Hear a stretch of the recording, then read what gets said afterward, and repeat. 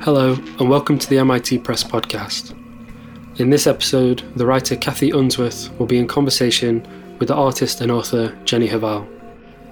Jenny Hval is a Norwegian singer-songwriter, record producer, musician and novelist who has released 7 albums, including Blood Bitch, Apocalypse Girl and Innocence is Kinky.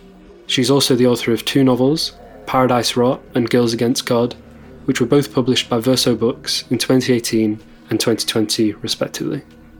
She'll be talking to Cathy Unsworth, who is the author of 6 novels and the co-author of Defying Gravity, The Life and Times of punk icon Jordan.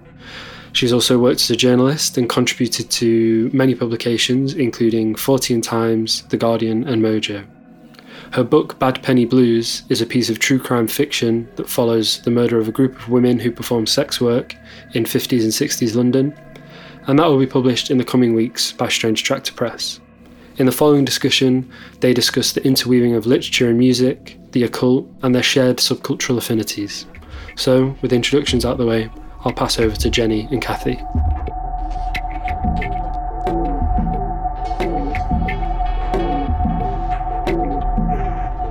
I've got a place that I thought we could start from, which was, I think we've got quite a few things in common, even though we've not met each other before. And Jenny, one of your reviewers described Girls Against God as being about the strength and solidarity of despised women.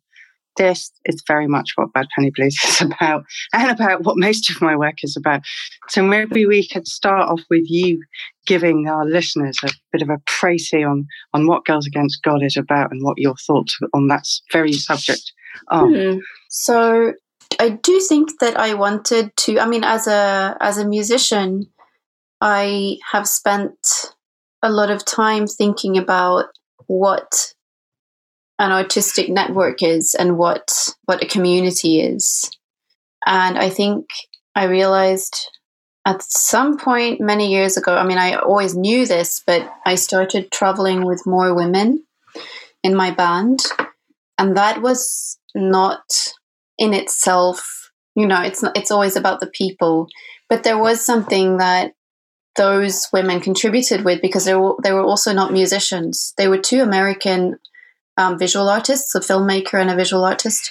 And it was just so amazing to have, for me, to have an interpretation of what's going on during like a piece of music happening on stage, because they were sort of musicians who didn't play instruments on stage with me, doing maybe some visual stuff. Maybe they created some films that we were sort of showing or interacting with. They were doing a bit of performance. They were singing karaoke. And so I think that's probably where Girls Against God, at least the sort of idea of an underground network of non-males in sort of a subcultural, artistic / magical realm started, perhaps. It also started with like having a lot of discussions when recording an album about making film. So none of the starting points of this book are literary. And I think otherwise I wouldn't have been able to write, because I feel like such an outsider when I write.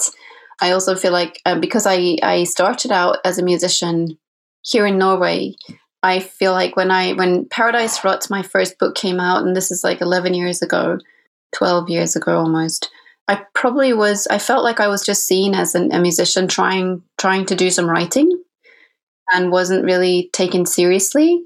And that's how I feel when I write. So I need to focus on something that isn't literature, otherwise I won't write anything.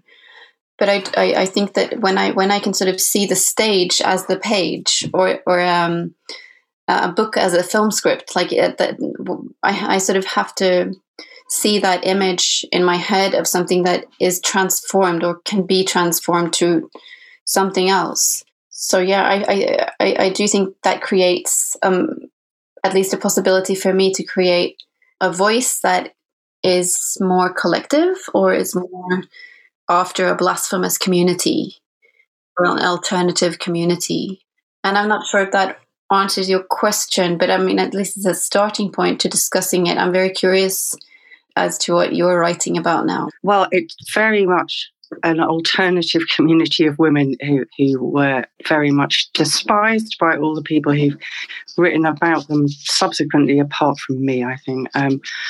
It's a true crime case, and it happened in West London, where I live.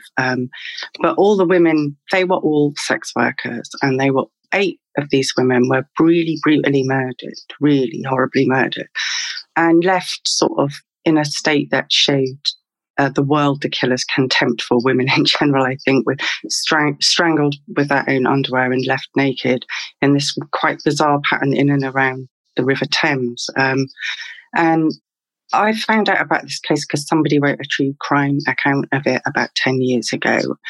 Somebody who had access to the Metropolitan Police files, which were supposedly sealed and were supposedly not for public consumption. But he had obviously seen enough to be able to write in graphic detail what had happened to these women, these 8 women. And I realised when I was writing it that they all lived and worked around where I've lived for the past 30 years. So the geography is really important. Although their bodies are left along the Thames, they all lived in, nearly all of them, or they all certainly worked in Ladbroke Grove, which now is like, you see the film Notting Hill and you think, oh, it's this swish, lovely, cottagey place for middle-class people. But at the time this happened, it was, at the time, Absolute Beginners was written by Colin McInnes. And he has this, I'm going to just try and find this really fantastic, it was basically the biggest red light district in London. And to add to that, there was all the immigrants that had arrived from the West Indies were living in very ramshackle accommodation. The only landlord who would have them there was a Polish Jewish refugee from World War II, who was the only person who showed them any sort of compassion. Peter Rackman, who'd gone down in history as a villain, but I think was actually the least villainous of some of the landlords around there. And they're living in this strange, shifting, seedy world where there was a lot of pop artists lived there. And one of my characters was based on this pop artist, Pauline Beatty, who's another person who's been sort of lost to history and has only recently started to get recognised for the work she did. But she is a contemporary of Peter Blake and Derek Bosher and went to the Royal College at the same time. So you've got the pop artists living there. You've got people like Colin McInnes and Colin Wilson living there. It's a really shifty, shading mix. And I really felt these women, that expression really defined how the strength and solidarity of despised women. They did try and help each other, these women. They knew their community was under attack from a mysterious predator. And one of the hardest things to work out was how he got their trust and got them to go with him. So it's a whole mystery that I wanted to recreate. And and that's that phrase and what you've said in your book about, women being called witches if you want to put them down. It all sort of resonated with me.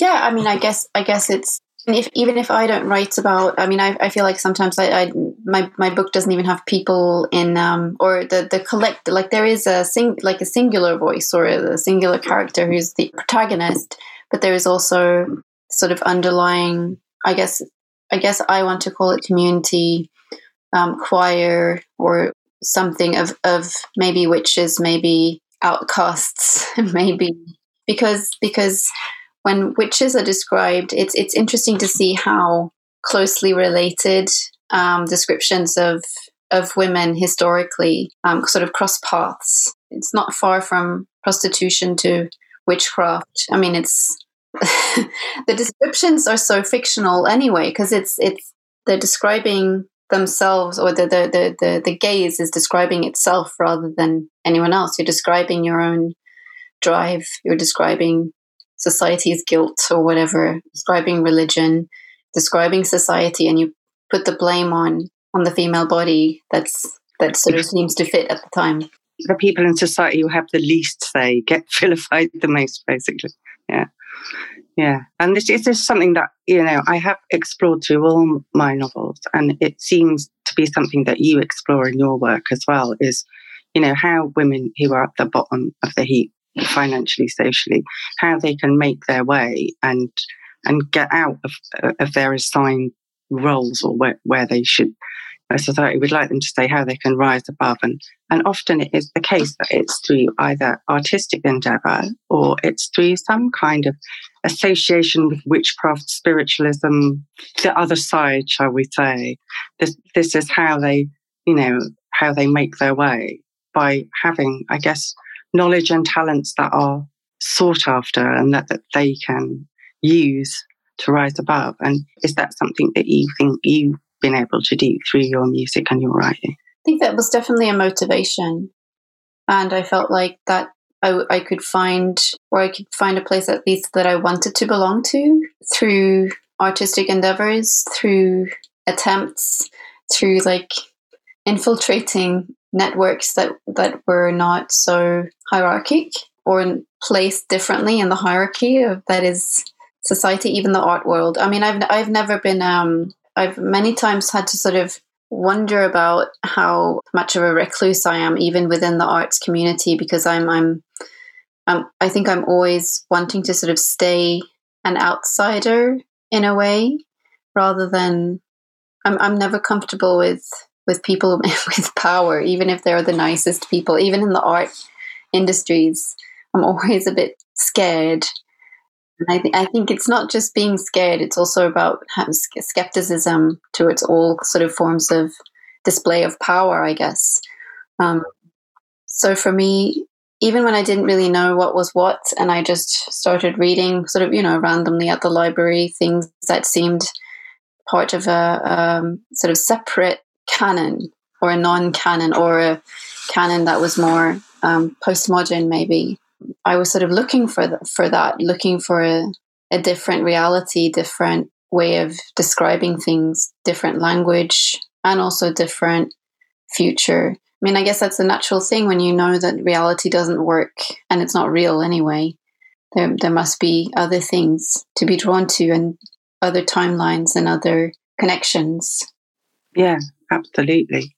I'm really interested in how much music plays that. The spark of your inspiration came from your music, because one of the things that really helped me to go back in time to the late 50s, early 60s was I looked up what was number one in the charts when each of these women had been murdered, and it gave me this really quite Catholic and really interesting timeline of music that was, it goes from Roulette by Russ Conway, who was a legendary six-fingered pianist who was very much involved in the sort of strange underworld of London clubs at the time, because he was secretly gay.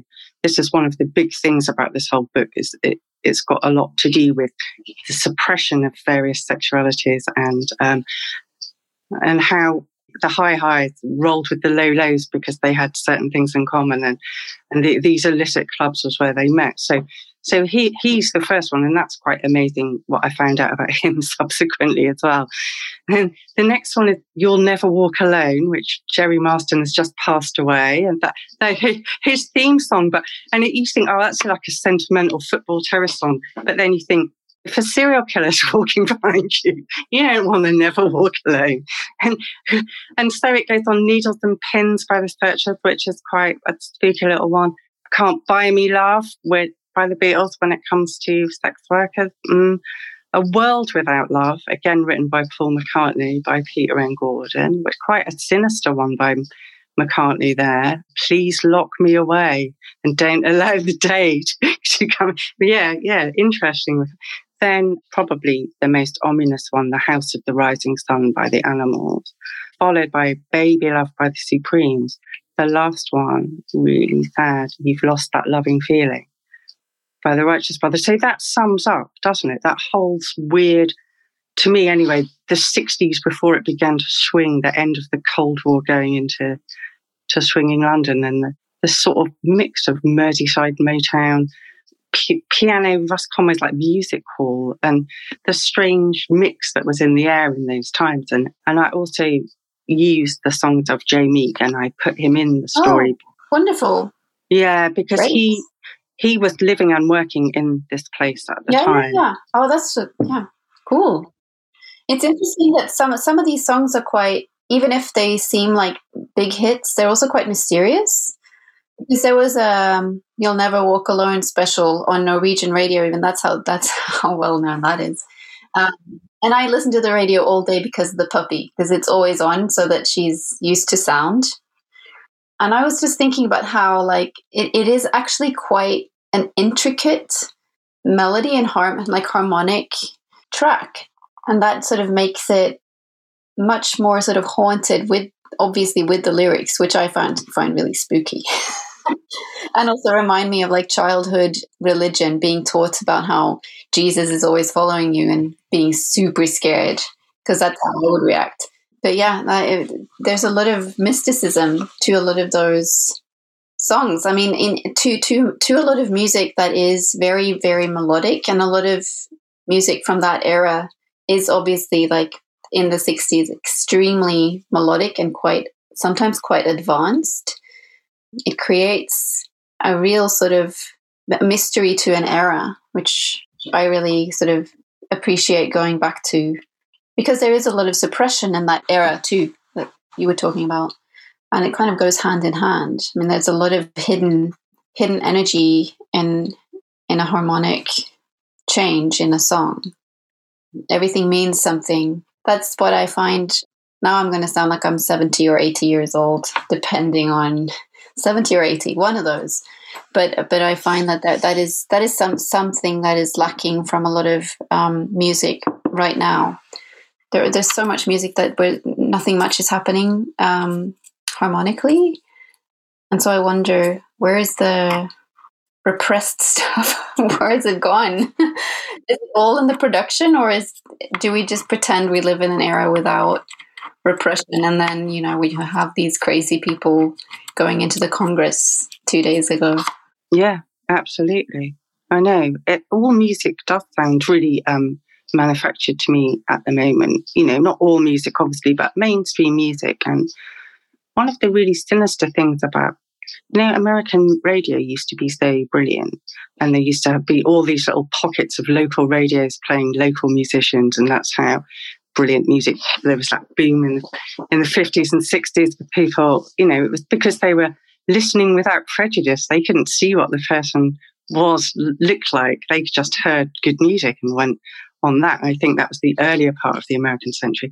But I read in a book recently that during the Bush era, all those local radios got taken over, and now there's just one central playlist playing the same boring music across the whole of that massive country. It makes you feel so depressed, that manufactured music. And maybe that's partly why people are so angry, because they're not getting any proper musical nourishment anymore. They're not, this music isn't telling part of their story like it used to be in the past. It's not come from the traditions of all the different types of people who came to America. They all brought different stories and songs and traditions with them. And yeah, I mean, even if they had a bunch of radio and media, I mean, the society was so heavily censored, and who was able to be heard was also the radio gave them their freedom. So, it's so incredible. Like it's hard to say that the past had greater diversity. I'm not sure if there was more diversity, but there were more chords. Maybe because people who had more education wrote them, which is cool about what's like present day, that the people a wider sort of like it is in a way more representative what you can hear. It's just that it's also so commercialized that it's representing pretty much nothing most of the time. Yeah, I know, and that's why I think you're very wise to be so wary of the music industry in general, because I think it is a really dangerous place. I'm not even sure if it really exists at this point. It might just be some kind of evil magic. It's interesting to think about right now. I'm not sure like how this is with literature, because literature as an art discipline can still exist, whereas performing arts of all kinds and live music, I mean, they don't exist at all, which makes me think maybe they never existed, or maybe they definitely did not really exist as any kind of free expression in the years leading up to the pandemic, because of such an incredible I don't know, like the direction of neo-capital, like liberal capitalist exploitation. Yeah, it does. People have felt even greater need to tell stories. I mean, I've been a sort of strange beneficiary of this because I got some work before the pandemic started doing online workshops with people, novel writing workshops. And since the lockdown, everyone, what can you do? You sit at home, you want to tell a story. And these people are finally, who have been locked into this system of get up really early, have a long, grueling journey into work really hard, go home, maybe have a few hours to eat and before you fall asleep, ready for the next day. Suddenly they're free from all of that. We've gone back to a sort of cottage industry in a way. So those people that were able to, got furloughed, used their time, they wanted to use it productively and they wanted to go back to storytelling. And there's it's really interesting. I've been privileged to sort of see the response to the pandemic through all these people's writing and how they're sort of using it to sort out, people have been doing these clearing up their houses, but they've been clearing up their memories as well, I think, and sorting all the things that have ever bothered them out into some sort of order. And what I personally love about writing is how it is a form of alchemy. So you turn all the bad shit that's ever happened to yourself or to other people who you feel really affected by into some kind of, if it's not gold, at least it's turned it into something else. And those things worry you a lot less after you. I don't know if you feel this way when you come to the end of a book, you think, oh, that baby's born now and it can go out into the world and live on its own and sort of haunt me no longer. I don't think I've written enough. I don't even think I remember how I feel. Well, can you tell me a bit about why you put Munch and the black metal references in? Because that's a really interesting part of Norwegian history, the berserkery that happened there with all those. Well, I think it was always there, so I felt like it's always been partly connected.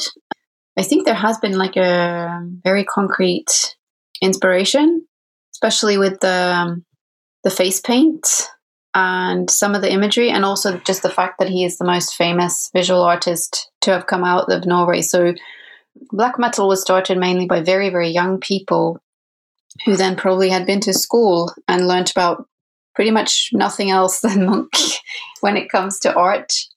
And so did I.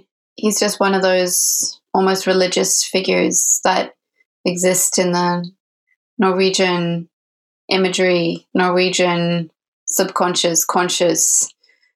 But one day I remember I saw I was doing some kind of research already before I started writing. I was doing some black metal research because I came a little too late to black metal, so I'd never really listened to much of it. At the time, I was probably at least 5 to 10 years younger than the people involved in the scene. So I never really got to hear a lot of the famous recordings until much, much later. And I was doing some research, and then I found this quite famous press photo of Mayhem, which to me was like instant connection to a Munch painting because it was so similar. And it was very creepy. And I remember I made this collage, and for a long time it was the front page of my book in my own document, just a sort of a reminder of how closely connected black metal is to Edvard Munch. Maybe they even wanted to be him. Like, let's create music that could be this, because it's also extremely motivated by sort of inexplicable emotional response and the need to just be really ugly, really do something really ugly, really not out of the ordinary, but like otherworldly ugly, repulsive, like opposite of what is considered good art or proper behavior, which is, kind of quite a common trait to subcultural existence, I guess, or expression. Unfortunately, no parents know this. I mean, there should be some kind of parental education where you just learn that, your kid is doing crazy stuff with pig's blood. Oh, it's a common trait to any youth's exploration of subcultural.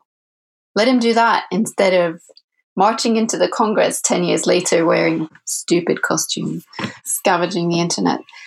So, yeah, the Monk connection, I think, for me, it's just very obvious, and also probably to the black metal scene, like a lot of them, it would be very obvious just because he's such a pillar of Norwegian art, I guess. I mean, now we have the new Munch Museum, which seems to never open because of the building never being finished and also pandemic.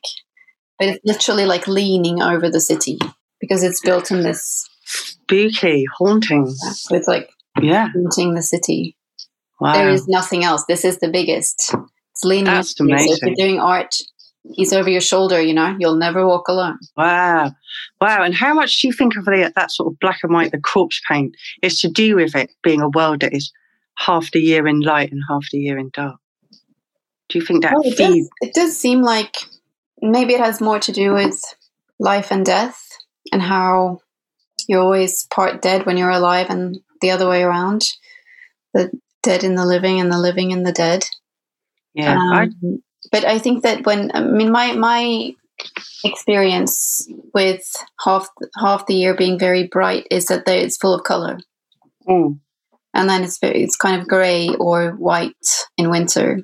Mm. So it's black and white is winter to me, and color is the summer. So I'm not sure, but I mean, it sounds good. So exciting. Yeah, you've got Munch in the black metal band, and I've got Joe Meek in his weird.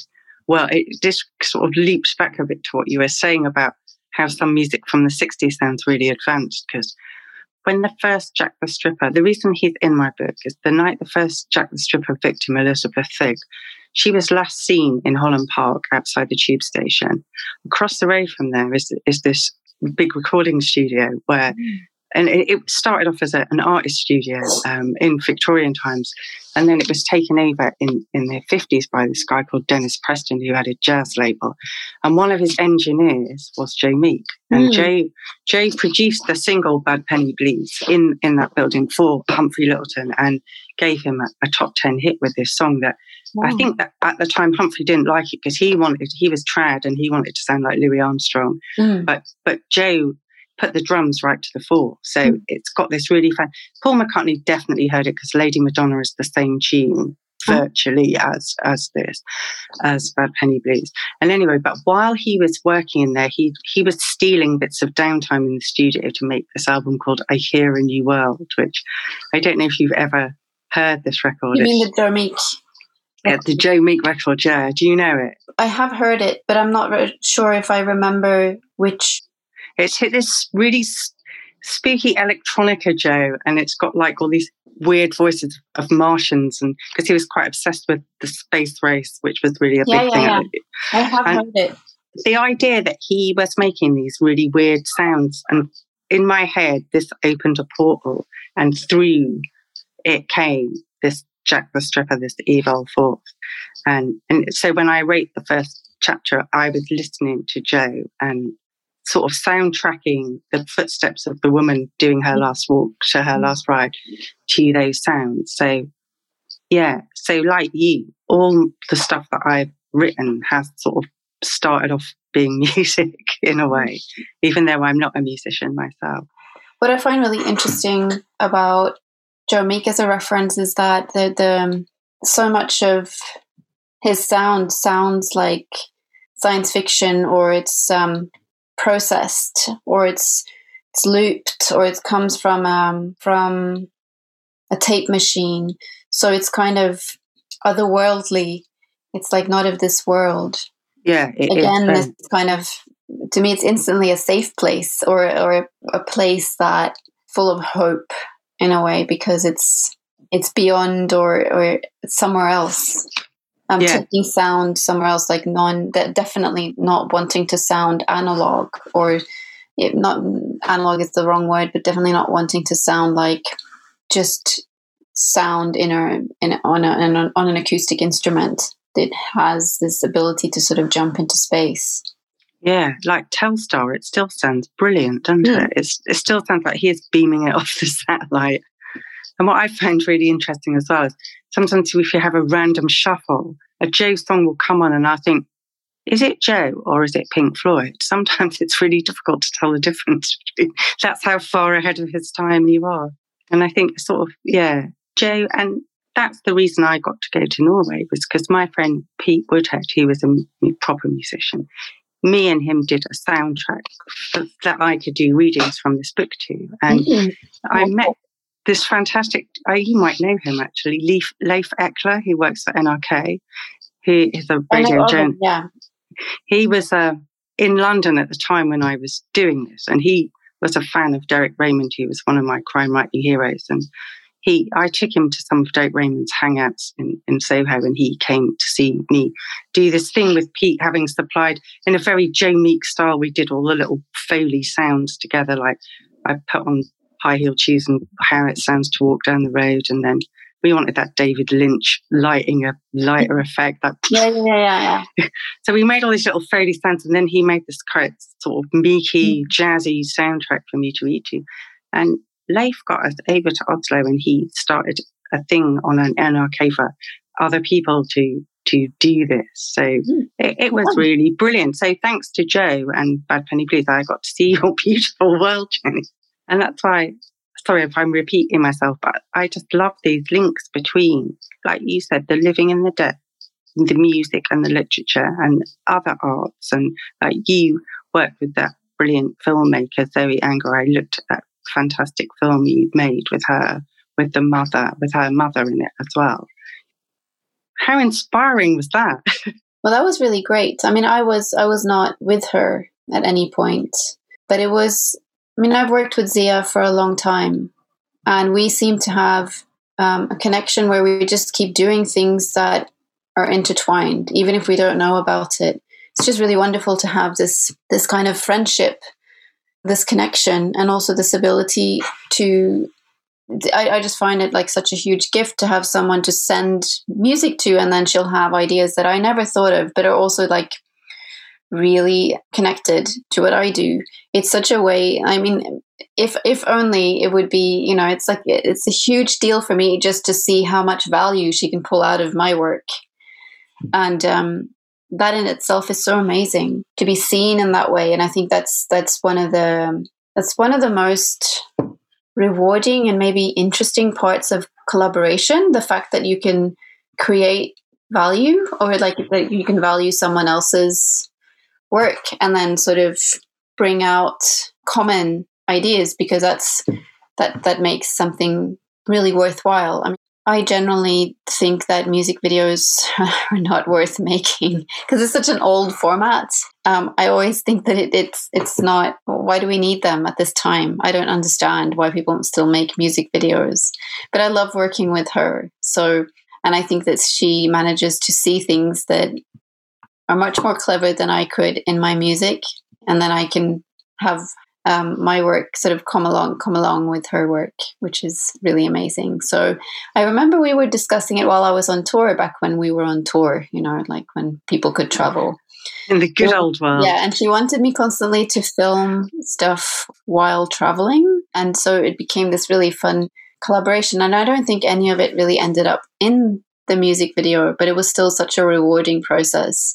And I think that it's always the conversation that's the most important part, because that keeps sort of things keep developing, and it's easier to just keep pushing what things actually mean. I mean, I like to work from the inside out, like writing a bunch of stuff, writing lots of lyrics, and I don't know why I write them or what they are about.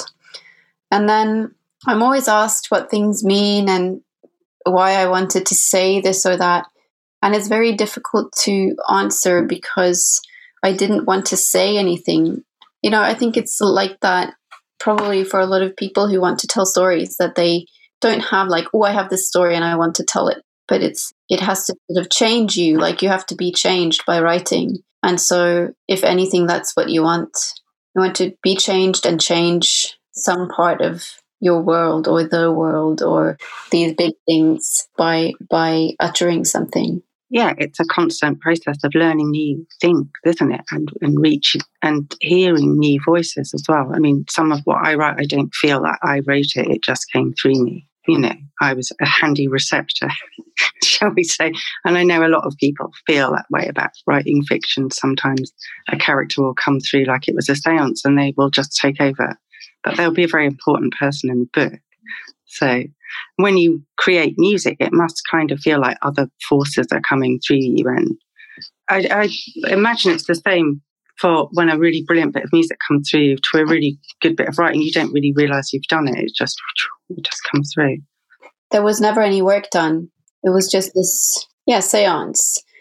Even though that sounds those words sound really big and it sounds like you want to talk about yourself as a genius, but I think the seance itself is not actually that mysterious. It's just another way of saying that you sort of let yourself be a blank canvas and things were happening in the room. Could be very simple and not very genius at all. If anything, allowing a more collective energy to flow through in words. Sometimes I feel that way about one line, or one like chord change or one word. And that sometimes for me is enough to justify the rest of a track that maybe isn't well composed from all the way through, but has a moment of change. Yeah, that's so true. And that's why that accident video was so brilliant, because I didn't feel like it was a music video to promote a track. I felt like it was a movie to go with what you put into that. It was like a little beautifully crafted mini movie of what was behind the expression in that song. Yeah, and I think it was, which is why it was nice to have it as a music video after all, because it's for me, it's like an emotional release to watch it. I'm not sure what it's like for the rest of the universe, but not that they've seen it, but it's sort of this moment of clarity or seeing a bunch of situations come together and mean something, like, with Zia using one of her mothers in the film and having this element of mime, which I think works. She's so brilliant. Well. She's a proper mime artist. She's got an amazing face as well. You just want to just keep looking at her. And the settings were brilliant. Yeah, it's also brilliant that Zia is very good at expanding on the sort of humorous aspects of my work, which I remember early on when I was only playing for Norwegian audiences and releasing my work in my own country. The humorous aspect would be completely overlooked. And I think that happens a lot when people are afraid of someone's voice. Not to make myself so important, but it's a very general thing. Humor is overlooked and seen as wanting to seem important or being too serious. Yeah, or crazy other.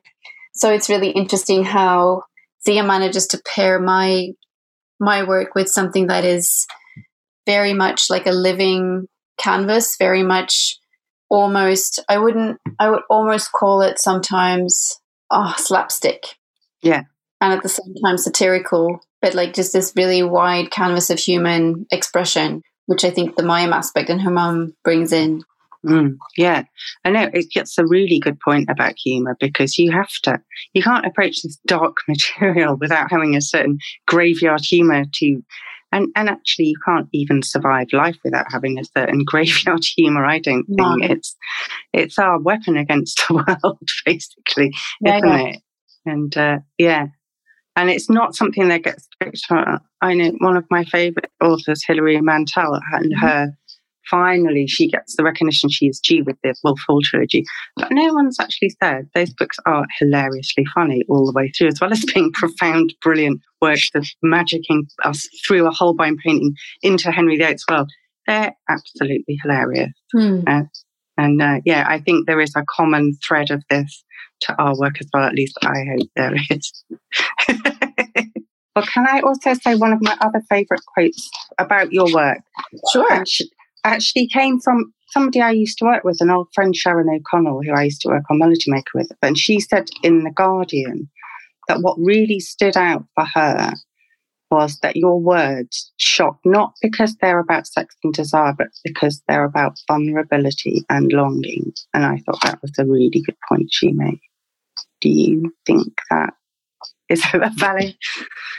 Of course, yeah. I remember even going back to my work many times, like different things, but maybe more than anything, my first novel, Paradise Rot, and I did not remember that it had much sexual, sensual content at all. I just remembered it being very sort of driven and about longing and, if not vulnerability, maybe more like dissolution, but complete decomposition, but also then obviously vulnerability, because what is more vulnerable than something that is decomposing? Yeah, so I many times sort of forget that on the surface level, things get much more seemingly sexual or seemingly like, I don't know which words to use, but the provocative, all these things. And then I find myself when I am writing just wanting to create links and different types of linkages between people, objects, gazes, perspectives, parts of hierarchies, just basically wanting to create more like webs of belonging and common ideas and sort of getting together and feeling communal energy. And I guess the words, maybe some of the words I'm looking for when I write don't exist or don't exist yet. So you're stuck with something that will be interpreted as being more about sexual desire. Yes, well, we can make up our new words. I mean, Shakespeare did quite a bit of that, didn't he? So, but now they're just Shakespearean words. But he did make words up that weren't there. So I think we just carry on. I try and put a new word into all my books that no one said before, see if it catches on. Just because I like playing around with words so much, actually. But no. And the other thing I wanted to ask you about was, at the moment, I've been reading this amazing book by Stacey Schiff about the Salem witch trials, what actually happened. It is brilliant. This seems so appropriate. The witches, Salem 1692, a history. It's the witches, Salem 1692. And just, events of recent days. This madness is bubbling to the surface. And it sort of brings me back to the witches in your novel. And how I've written about witches in mine as well, not this one, but others. But I really wanted to ask you, what was your first discovery of witches? How did you come upon the concept of witches and what they were in the first place? I don't think I remember, but maybe reading mythology in childhood and reading about mythological characters that were witches, probably. And then a lot of bad TV series. And then being a goth, learning a lot in the early online days about Wicca. So in my sort of late teens, I was quite interested, but I couldn't get it to match my interest in modern/postmodern literature because it seemed like it was dirty and sort of unrefined compared to what I should be reading and what I should be doing. So I strayed from the path. I was interested, but decided to stick with the cool canon of whatever it was, reading Beckett or whatever. Joyce. I don't know. No, it just makes me wonder, because I was a massive goth as well. But when I was really little, my mum used to take me to see all the Disney films, and she pointed out that all the queens, the evil queens, Maleficent, and they were the beautiful, clever ones. And you wouldn't want to be stupid, bumbling Snow White when you could be Queen Maleficent with a raven on your arm. And so it always seemed really interesting to me that even though Disney is this sugary, sweet world, the best characters were the evil women, the witches. And then I also just remember my favourite book when I was little was called The Wickedest Witch in the World by Beverly Nichols, and about a witch who just lived in a suburban house, and she looked like she was about 20, but in fact she was hundreds of years old. But she put her makeup on so well that she's always been an inspiration to me. Miss Smith. I mean, there's lots of fairy tales which Disney comes from and purifies. Maleficent, she seems quite a Norwegian witch to me, Queen Maleficent, with her raven. Maybe so. No, I actually can't remember like the very first encounter I had.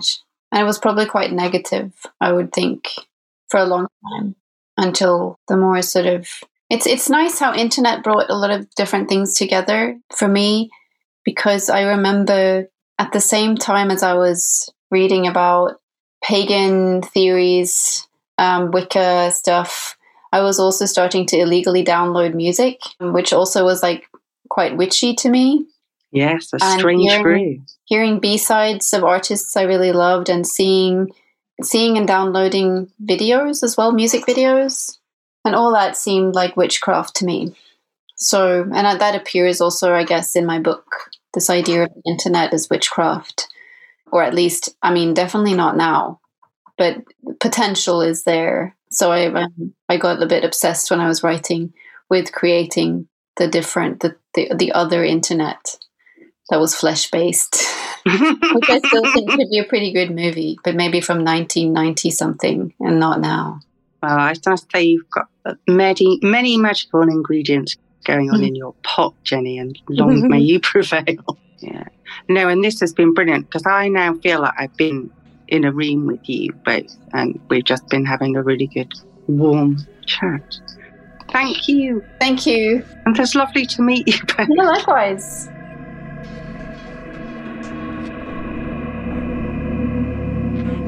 Thank you for listening to the MIT Press podcast, and thank you to Jenny and Kathy for taking the time out to have that wonderful discussion. If you don't want to miss out on the content we produce on the podcast, which features artists, scientists, writers, academics in discussion, make sure to hit subscribe on your medium of choice. Also, thank you to Samantha Doyle, who mixes and edits the podcast, and Kristen Gallino, who produced the soundtrack.